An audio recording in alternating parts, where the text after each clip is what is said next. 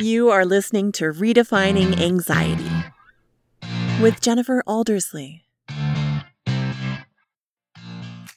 I think one of the hardest things to really try to wrap your head around when you're dealing with debilitating anxiety is why all of a sudden you can't do the things that you used to be able to do.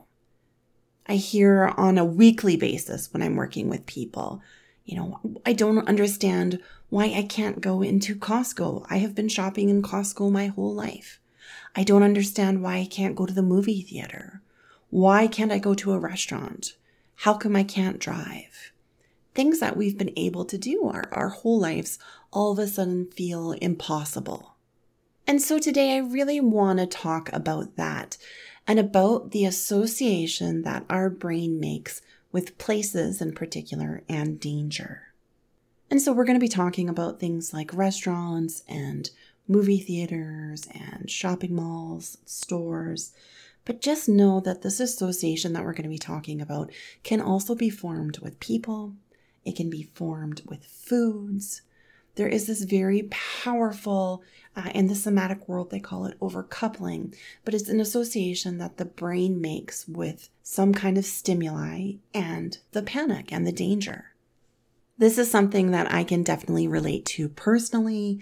I can remember when I had anxiety disorders, just sitting in my car while my partner was inside getting groceries and just watching the people coming out from the store like it was no big deal, and just feeling really, really sad and really down on myself about how difficult this was for me and the fact that I couldn't do it. And sometimes I'd try, if I was having, a particularly good day, I would try to go in, and very often I would panic and end up having to leave and going back to the car. But so much of the time I didn't even go in because it was just too overwhelming to my body. It felt too dangerous. And somebody who doesn't have debilitating anxiety has a really hard time understanding that, especially if they've known us for a really long period of time, right? This is something you've always been able to do. This is something that we used to do together. Why now is it so terrifying? And so to understand how this changes, we need to start off talking about our good old buddy, the stress response. And we're just going to do a quick recap about this because I've talked about it in other podcasts before. And if you've ever done any of my free trainings, you've heard me explain this. But remembering that the stress response is what we experience when we go into fight or flight. There's an area in the brain called the amygdala. It's known as the brain's watchdog, and it responds to different kinds of stimuli. And that can be a thought, it can be something we see, it can be a smell, it can be a sound, it can be a strong emotion, a memory. But the amygdala has decided that whatever the stimuli is, that it's dangerous. And so it triggers the stress response. So it communicates with the hypothalamus gland, which communicates with the pituitary gland, and then finally the adrenal glands. And the adrenal glands release hormones like adrenaline and cortisol that give us a lot of the traditional feelings that we experience with anxiety, right? That feeling of the racing heartbeat, feeling like we need to get more oxygen into the body. Sometimes we experience like whooshing, shaking. Some people experience tunnel vision, etc. So remembering that the stress response is automatic and occurs without a conscious thought. And then after that hormone dump, the thinking part of our brain kicks in again, and we ask ourselves, am I actually in danger? And if we truly believe we're not, so for example, if somebody jumped out and surprised us, or maybe we were on a roller coaster, as the body metabolizes those hormones, our body will calm down. If we're not sure or we think we might be in danger, we can have another stress response, and we can end up with cyclic rebound anxiety, full-blown panic, etc. Okay, and so when people are talking about the stress response, we often hear the analogy of, when we were cave people and out gathering berries and you ran into a bear, or a saber-toothed tiger is often what they use an example. But let's say we're out and we ran into a bear, right? Our body's going to have a stress response. It will decide in that moment automatically if it thinks that we can fight the bear or if we can run away from the bear. If it doesn't think we can do either, there is also the third option of freeze. But whatever it decides, there's a very clear threat. We don't ever have to question, why am I experiencing this stress response, right? We know it's because of the bear. And if this is our first time ever encountering a bear, the brain is going to remember and associate that bear as being dangerous, right? The bear is the threat. The bear is what is causing this stress response. So that little part of the brain, that amygdala, goes, oh yeah, we're going to store bear in there. Now, of course, the stressors of modern day life are very different than they used to be.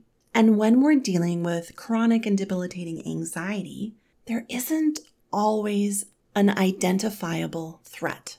So very often, it's actually the sensations in our body that we react to, those sensations that we interpret as being dangerous. Now, remembering that when we're dealing with debilitating anxiety, we are most often going back and forth from the dorsal vagal state to the sympathetic state, both of them being considered survival states.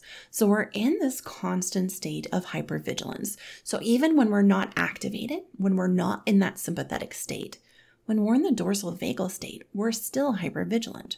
We're still, even though our body might feel calm, we're still in a survival state. So remembering that when we're hypervigilant, we are constantly scanning for danger, scanning externally and internally. And so something like seeing a bear would be a very obvious external threat. The internal threats often come from sensations in our body that feel unsafe.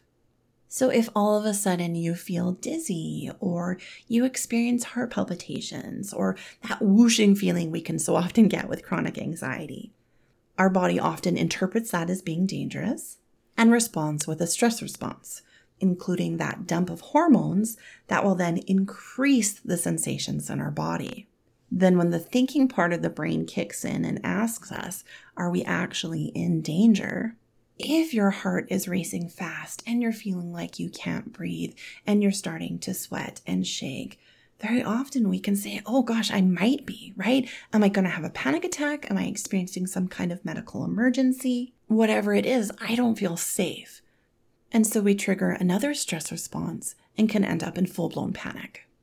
Now, remembering that your anxiety's main job is to keep you alive and to keep you safe. So it's looking for some kind of cause to the sensations that you're feeling. It's looking for that threat, right? It's looking for that bear. And when it can't find it, when there isn't a clear threat, it often creates an association between where you were and the panic. Okay, so let's go over an example of how this can work. So say every week you go shopping to Target. You have done that every week for as long as you can remember. It might not be your favorite thing. You might find that you experience a little bit of anxiety there, but it's still something that you're able to do. And then one day you go into Target experiencing that lower level of anxiety, but in the middle of your shopping, you experience some dizziness. Your heart feels like it skips a beat, or any other kind of physical sensation that doesn't feel safe to you.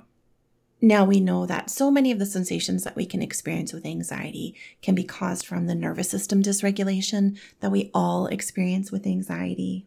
We can have sensations when we don't have enough sleep, when we're dealing with hormone fluctuations, from too much sensory input, distorted thinking, or even low blood sugar. But remembering that the stress response is automatic and it occurs without us taking that minute to think, what's going on here? And really examining, did I get enough sleep? Did I forget to eat breakfast? What could be causing these sensations?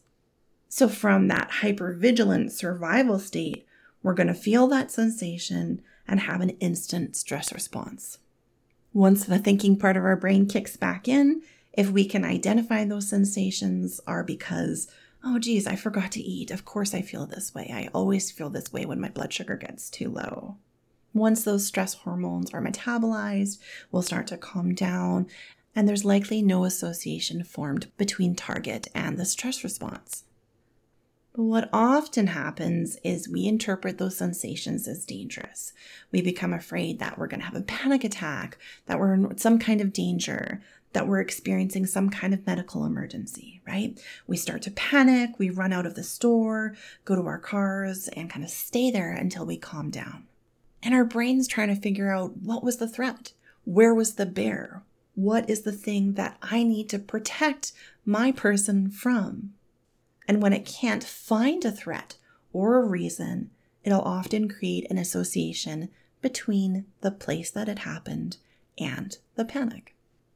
Our brain decides Target must be dangerous. And the next time we try to go back to Target, and for some people even think about going to Target, we're going to experience anxiety. And if you're feeling afraid and considerable anxiety, you're probably not going to go back to Target, right? And that's what your brain wants. It's your brain's way of trying to protect you and keep you safe. So when we are dealing with debilitating anxiety and things like panic disorder, where we're experiencing more panic attacks, often and frequently, you can see how your world could become small very quickly with this kind of association. Because first it's Target, and then it happens at Walmart and Costco. Then all of a sudden it feels like shopping in general isn't safe. Then maybe you experience panic when you're at a restaurant, and then all of a sudden restaurants don't feel safe. And it can get to a point where anything outside of the house feels dangerous. At the worst times of my anxiety, the only place I really felt safe was in my bedroom. And so even getting up to go to other areas of the house felt dangerous.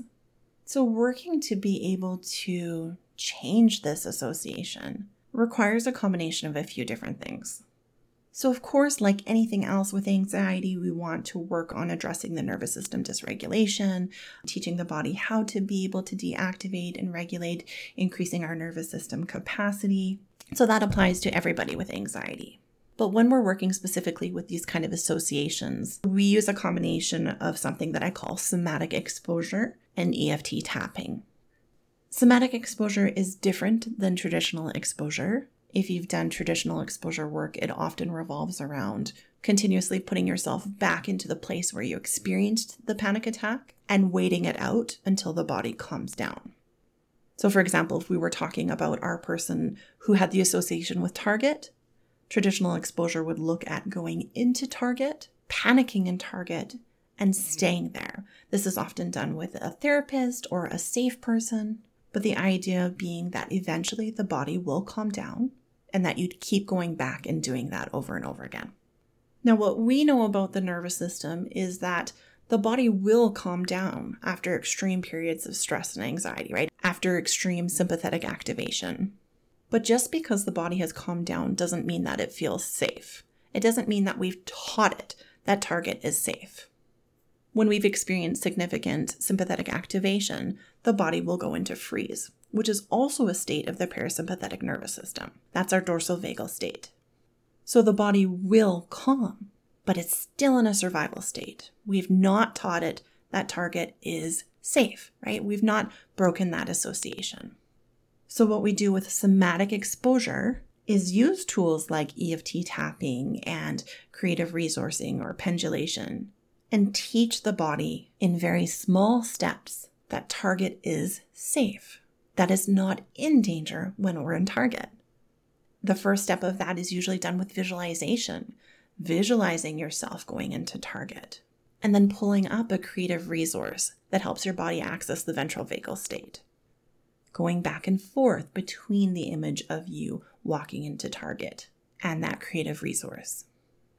Then once we're able to think about going to Target without experiencing any kind of activation, then we would drive to Target, sit in the parking lot, see if there's any kind of activation in the body or anxiety, right? If there is, that's as much as we would do. Again, we pull up our creative resource, we use EFT tapping, wait until the body feels calm and safe, and then we would do that step again. Not moving on until we could sit in the parking lot without experiencing any kind of activation. And of course, these steps are going to be a little bit different for everyone.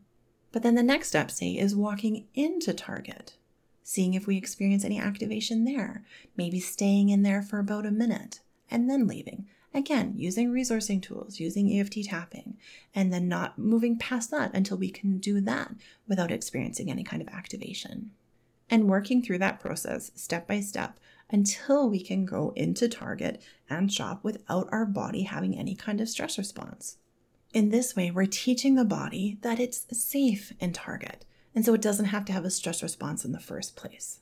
We're not just simply bracing ourselves and pushing through it and experiencing anxiety every time we go back.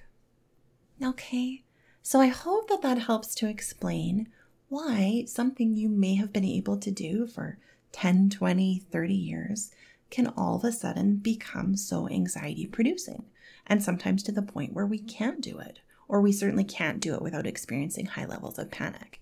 It is an association that's created by your brain in an attempt to try to keep you safe, because there isn't a clearly defined threat for it to be able to protect you from. And I hope that it also is able to show you that just because something feels overwhelming today and maybe you can't do it, maybe you're not able to go shopping in Target, doesn't mean that in 1 month, 3 months, or 6 months, you won't be able to do it again, and that you can teach yourself to feel safe in any of those situations again. If you have any questions at all, feel free to email me at jen@holistichope.ca. You can also check out our website at holistichope.ca, and then come and join our free Facebook community just by searching Holistic Hope Anxiety Community. I hope you have a great rest of your day, and we'll talk to you more soon.